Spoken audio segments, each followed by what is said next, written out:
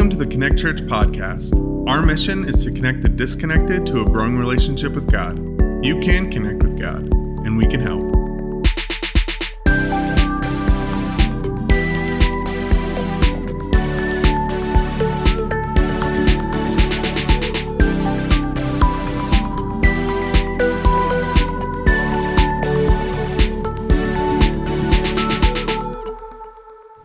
I'm going to be honest, this message is not your typical Advent or Christmas time message. So, let's start by praying. Praying that the Holy Spirit reveals something to all of us, myself included, through His Word. Let's pray. Jesus, Lord, we come before you and just ask humbly that you would speak through your Word. Lord, that you would help this message to come across in a helpful, not hurtful way. Lord, would it be your words, not mine? Lord, if there's anything in here that you would that you don't want to be communicated, I pray that you would cut it out. Lord, and if there's something that's not in here that you want me to say, I pray that you would just do that. Lord, we know that your grace and your mercy in our lives is something that we should never take for granted, and I pray that we get to learn about that today. We ask all this in your name. Amen. So in this Advent message series, we've been setting up Jesus, the one eternal King. How and why he came. Because for us, he's the king who's come. But all throughout the Old Testament, Israel was searching, looking, and in desperate need of Jesus. So 2 weeks ago, Chris taught about the Israelites wanting a king. They wanted one so bad, and all they had were prophets and priests. And they wanted to look like the other nations around them. They wanted to have a king. They wanted a king that would lead them in strength and military power. But what they got instead were a whole host of issues that came along with that. Then last week, Chris shared about David and how he was probably the best king Israel ever had as a nation. And yet he was still a murderer, a liar, an adulterer, and a man with great sin. But he continually kept his focus on God and kept repenting and turning to him. And as we will see today, he became the standard for all kings to follow. The people of Israel eventually started evaluating all of their other kings past David by the measure of David. They would ask, well, is this current king like David? Oh, he's not? No? Oh, well, I guess we'll try again in 20 years. Today, God has us in 1 Kings and Jeremiah in Scripture. We'll be jumping around a bit. So if you need a Bible, you can download our app, and it'll have all these scriptures just at the click of a button that you can easily jump around with me as we're reading scripture this morning. So let's start in 1 Kings 3. Solomon is having a conversation with God, Solomon, David's son, who's now the new king. It says, "Now, Lord, you've made your servant king in the place of my father David, but I am only a little child and do not know how to carry out my duties. Your servant is here among the people you have chosen, a great people, too numerous to count or number. So give your servant discerning heart to govern your people and to distinguish between right and wrong. For who is able to govern this great people of yours?" The Lord was pleased that Solomon had asked for this. So God said to him, "Since you have asked for this and not for long life or wealth for yourself, nor have asked for the death of your enemies, but the discernment in administering justice, I will do what you have asked. I will give you a wise and discerning heart, so that there will never have been anyone like you, nor will there ever be. Moreover, I will give you what you have not asked for, both wealth and honor, so that in your lifetime you will have no equal among kings. And if you walk in obedience to me, and keep the decrees and commands as David your father did, I will give you a long life." David, the greatest king that had ever lived, who had ever lived in Israel, and that Israel probably will ever have, and now Solomon, his son, was filling his shoes. They were big shoes to fill. Solomon, rightfully so, was feeling nervous to take on this legacy, and his response was out of humility. Look at how he asked God to bless him because of his humility and what he's asking for. God gives him exactly what he asked for.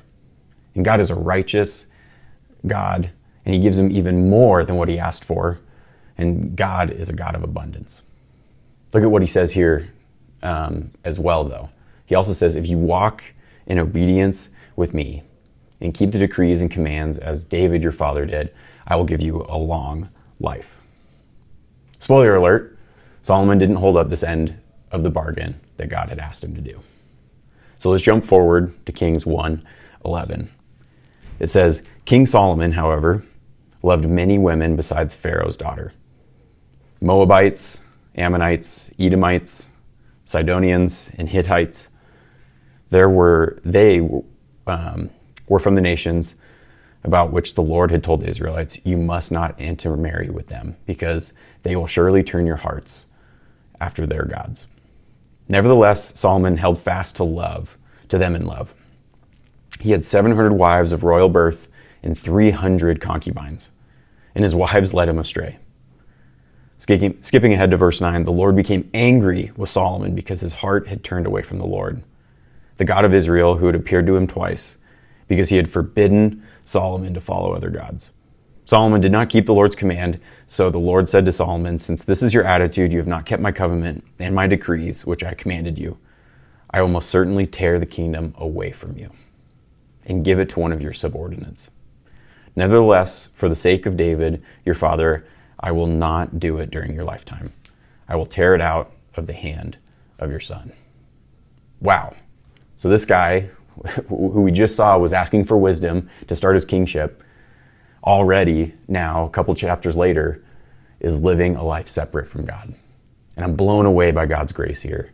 God made a promise to David, then to Solomon, and even though they both sinned and turned from God at various points, God was still gracious to hold up his end of the deal. He still let Solomon reign as a king for a full 40 years, just like his father David, even though he was living a sinful lifestyle. But man, Solomon, how did he turn so drastically? Just a couple of chapters earlier in this book, we read about him having humility in coming to God for help so that he can be the best king he could be. He was set up to be even better than David. So what happened? Well, he lost his focus. God gave him exactly what he asked for. Actually, he gave him even more than what he asked for. And he became the wisest man to ever live, the richest man, and the one with all of God's favor. And what does he do with all that? He marries woman after woman after woman. I mean, 1,000 women? Talk about an awkward family Christmas. That would be a mess. On top of that, he then worshipped false made-up gods that these women had told him about. He completely lost his focus on God. Instead, he focused on himself, and he lost who he was. And we can be just like Solomon. Probably not the 1,000 wives part, but we are susceptible to losing our focus on God all the time. It can happen in the most sneaky of ways too. Maybe just like Solomon, you begin praying for something great. A promotion at work, for God to bring you a spouse, for God to provide you with a child, or for a great community. And God sees your heart, and he's excited to give you that thing so you can glorify him and draw closer to him. And maybe you get that thing. Maybe God provides you with that. And you get so excited that he provided for you. But then a couple days go by, reality begins to set in, and you start getting nervous about the new position, the new relationship, or the new baby. Instead of praying about it like you had done, you start Googling for all the answers. You start getting stressed. The next thing you know, you feel alone, and you feel like you have no idea what to do. You start to focus on yourself, and you start to focus on how you feel. And that stress then causes you to try to escape. You scroll on social media. You aren't as focused as you could be. You become apathetic. You start to think about other things. And the world tells you that you should focus on yourself more. If you're stressed, just cut some things out of your life. Stop hanging out with other people and just focus on you. And then you forget about God, and God's right here the whole time. Here you are, you're looking down at yourself, and you start digging this hole of stress. You start self-loathing, and you focus on this self-care that the world tells you to. But God's right here, with his hands stretched out. And you're just so focused on yourself that you forget that God is right here with you, ready to carry you through this tough time. And yet, we get so focused on ourselves and so stressed about our worries. And here we are looking down that there's no longer any room for God in our heart or our mind. And like Solomon, we fill it with other things. He filled it with women, with other gods and riches. Maybe you fill it with a side hustle. Maybe you work even more. Maybe you start to fill it with running away from your problems. You fill it with social media instead, or pornography. And God's still right here, holding his hands wide open, ready to do this with you. Because he was the one who provided for you in the first place. So what do? You got to keep your focus on God. You see how our focus can change so much in our lives, just like Solomon. How our focus changes our perception of reality. There's a story, you've probably heard it, but I thought it was really helpful to paint this picture even further. The story goes like this. There's a farmer in a village who has a son and a horse. One day, the horse runs away. Everyone in the village comes up to him and says, what terrible luck. Your horse has run away. And the farmer replies, maybe. A couple days go past, and the horse comes back with a few mares with it. And everyone tells the farmer, wow, what great luck. Your horse came back and it brought even more horses. He replies, maybe. Later that same week, his son is trying to train one of the new horses, and he falls off and breaks his leg. The villagers cry, what terrible luck. Your son has broken his leg. The farmer simply replies, maybe. A few weeks later, a group of soldiers come through the village, taking any able-bodied boys for their army. Because the farmer's son had broken his leg, they don't end up taking him. And the friends of the farmer say, what tremendous luck. Your son was not taken to war. And the farmer simply replied, maybe. The moral of this story is that God can do anything with a bad situation. Our focus can change a lot. The farmer didn't focus on the act that had happened. Instead, he took a step back and he saw the bigger picture. Rather than get stressed like all the other villagers, he didn't. While this story isn't exactly about God, what if we were to change it and make it about God? Because really, that's how we can ride through the waves of life. What if we focused on God? What if we lived with that focus? And whenever we're faced with either good or bad, instead of looking at ourselves and getting stressed, we turn to God. And we turn to him first and let him do something amazing with the situation, either way. Because we don't always know God's plans for us. But what do we do when we're so far down the hole of self-focus? I think there are two different things that we can do to stay focused on God. Back to the story of Israel. At this point in their history, in the time of Solomon, here's a picture of the nation of Israel as a country. Basically, God had said he was going to rip it apart as a result of Solomon's sin. And so he does that. Right after Solomon dies, he tears the nation apart. And so in this next picture, you'll see that there's a large portion that's divided. So it's divided into two main countries, and then enemies start to take their land as well. You can see where focus can change a lot. From this point on, things only get worse for Israel. They never go back to what they were before the time of David. Both Israel and Judah go through king after king, some bad and others really bad. So God begins to send prophets to try and bring everyone's focus back to God. A clear example of this is the prophet Jeremiah. He was a prophet at the time of the Babylonian exile and had taken over for Israel. Because of Israel's sinfulness, Babylon ended up destroying the temple that Solomon had built, and Israel was in a really low spot. Not only did they no longer have a nation that was their own, they also no longer had a king of their own. They no longer had the house of the Lord that they could worship in. So Jeremiah tries to teach the people of Israel about how they lost their focus on God, and thus now they are living under another king's rule. Jeremiah, time and time again, told the Israelites about how God made covenants with them, how he held up his end of the bargain every single time, and how the Israelites failed to. Jeremiah really focused on God and his promises, then called out sin in people's lives. So let's read Jeremiah 17 together.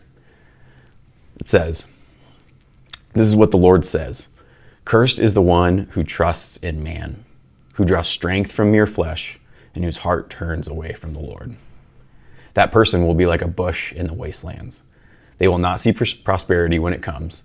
They will dwell in the parched places of the desert, in a salt land where no one lives. But blessed is the one who trusts in the Lord, whose confidence is in him. They will be like a tree planted by the water that sends out roots to the stream. It does not fear when heat comes. Its leaves are always green. It has no worries in a year of drought and never fails to bear fruit." I want to be that tree. "The heart is deceitful above all things and beyond cure. Who can understand it?" Here, Jeremiah describes exactly what we're seeing from Solomon's life. Without God, life is a wasteland, where things just pile up and things seem to only get worse and worse. I mean, look at Solomon. Even he had everything in the world, and the world would tell him that that would satisfy him. And yet he ended up dying just like everyone else. And I gotta think the last half of his life without God was really sad. Now don't get this confused for a health and wealth message. This is not that. I'm not gonna stand here and state that when we're focused on God that everything goes perfect, because life definitely doesn't, and it won't. But like the farmer in the story I shared, a life with God, you begin to have a different outlook on things. You begin to see that God is with you in all situations. You begin to experience a peace, a calm, and a sense of relief, knowing that God's got it all in control, no matter how it may seem, or no matter how stressed you may feel. Just like how Jeremiah describes here about the tree. It does not fear when there's a drought. Its leaves are always green, and it never fails to bear fruit. I want my life to be like that tree. When life gets hard, I don't want to get afraid. When the lives of everyone else around me is crumbling, I'm still trusting in God in the toughest of times, and I'm focused on Him instead. So what is a way that we can keep our focus on God? You have to find a prophet in your life. Now, I'm not saying a prophet like somebody who tells the future of your life, but instead a prophet who can recognize when you lose your focus on God. They also have the authority and ability to call you out on your sin and help you refocus your life. Do you have anyone in your life who maybe does this? Maybe it's a spouse, a close friend, a family member, maybe even one of your kids. It takes some guts to do this, because you are basically giving that person all authority to evaluate your life and call you on your sin. So find someone and boldly ask them. This is a must-do for us as Christians. It is one of God's designs for community and family. For example, this is what we hope for in our community groups. In my community group, in particular, feels like a safe space where I could share anything. And I have shared a lot with my group. And everyone in my group has full authority to call me on something they see as a sin. At the same time, everyone in my group also knows that it's a two-way street, and I might call them on their sin. Now, if you get asked to be a prophet in someone else's life like this, that you're able to call them on their sin and point them back to God, recognize the humility this takes from someone asking you this. And recognize how important you are to that person, that they would be willing to ask you. And here's the thing about being a prophet. You won't be widely liked, but you will be deeply loved. Maybe you don't feel like you have someone in your life who can do this. And if you don't, that's okay. Start in Scripture. Scripture is a living, breathing book. And I'll be honest, I use Scripture as a way to focus on God, and I'm always convicted of my sin while reading it. Just this past week, writing this message, prepping for it, I was convicted that I haven't been as focused on God as I could be. This message of needing to focus on God and find a prophet and repent of sin is as much for me as it is for anyone else. Which brings me to the next point. Stay focused on God by repenting of your sin. This might be the hardest one, because if someone in your life calls you on your sin, or as you read scripture and you feel that conviction, repenting of sin is a life rhythm that takes a lot of humility. Like David, even though he messed up a lot and in some major ways, he still sought God. He still repented of his sin. He was aware of his sin and his sinfulness, but he didn't wallow in it. He didn't dig himself in that hole. Instead, he turned to God, and God was there with him. That's the difference between David and all these other kings that came through Israel's history. The other kings sinned and had too much pride to ever turn back to God and renounce their evil ways. And so whenever a prophet would come to them and tell them, hey, you need to repent, most responded by actually killing that prophet instead of ever repenting. So let's have humility like Solomon did in 1 Kings 3, the first scripture passage we read, when he first asked God for wisdom. And keep that humility. So we see that we need to stay focused on God. We need to find a prophet in our life and repent of our own sin. And maybe you're thinking, yeah, but you don't know my life. It's easy for you to say, Mr. Pastor, my life isn't like yours. You don't know what I've been through. You don't know what I've done. Well, I'll tell you right now, I've screwed up a lot. And no matter what it is that I've experienced, you've experienced, that anyone's experienced, or that you've done or I've done, God's faithfulness is greater every time. Let's read this passage in Jeremiah 31. This is where Jeremiah begins to turn to a positive note about God's faithfulness to his people. He says in Jeremiah 31:31, it says, "The days are coming, declares the Lord, when I will make a new covenant with the people of Israel and with the people of Judah. It will not be like the covenant I made with your ancestors when I took them by the hand and led them out of Egypt because they had broke my covenant, though I was a husband to them, declares the Lord.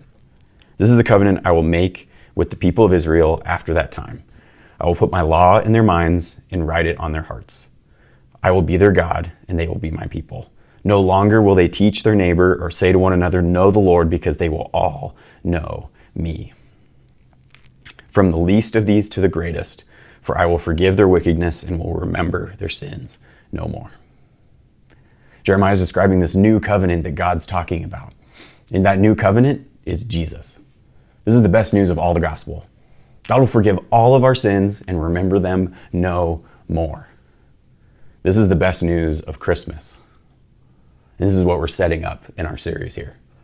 And I love Christmas. This is my favorite time of year. It's a time of year where songs are sung about Jesus almost everywhere. It's socially acceptable to have a nativity in your yard. It's socially acceptable to go to church this time of year. It's a time of year that there are so many Christological themes and stories and movies and in the event of Christmas itself. But this time of year can also be twisted. It can be full of sin and heartache and difficulty because the focus is no longer on Jesus and his kingship. Rather, it's on our finances or getting so much stuff that we no longer have a need for God. Or it's about worshiping stuff rather than God who made all stuff possible. This time of year, like many things, can go either way. Just like our lives, as we've described. We can either worship God with our lives, with our struggles, with our passions, or we can worship ourselves instead. So let's be a church who focuses on God instead of ourselves, especially this Christmas. Let's focus on God and surround ourselves with people who will help us do exactly that and repent of our sin. Because Jesus will take those sins freely and immediately. Let's pray. Lord, we come before you and just ask that your Holy Spirit would speak and would have spoken something to us.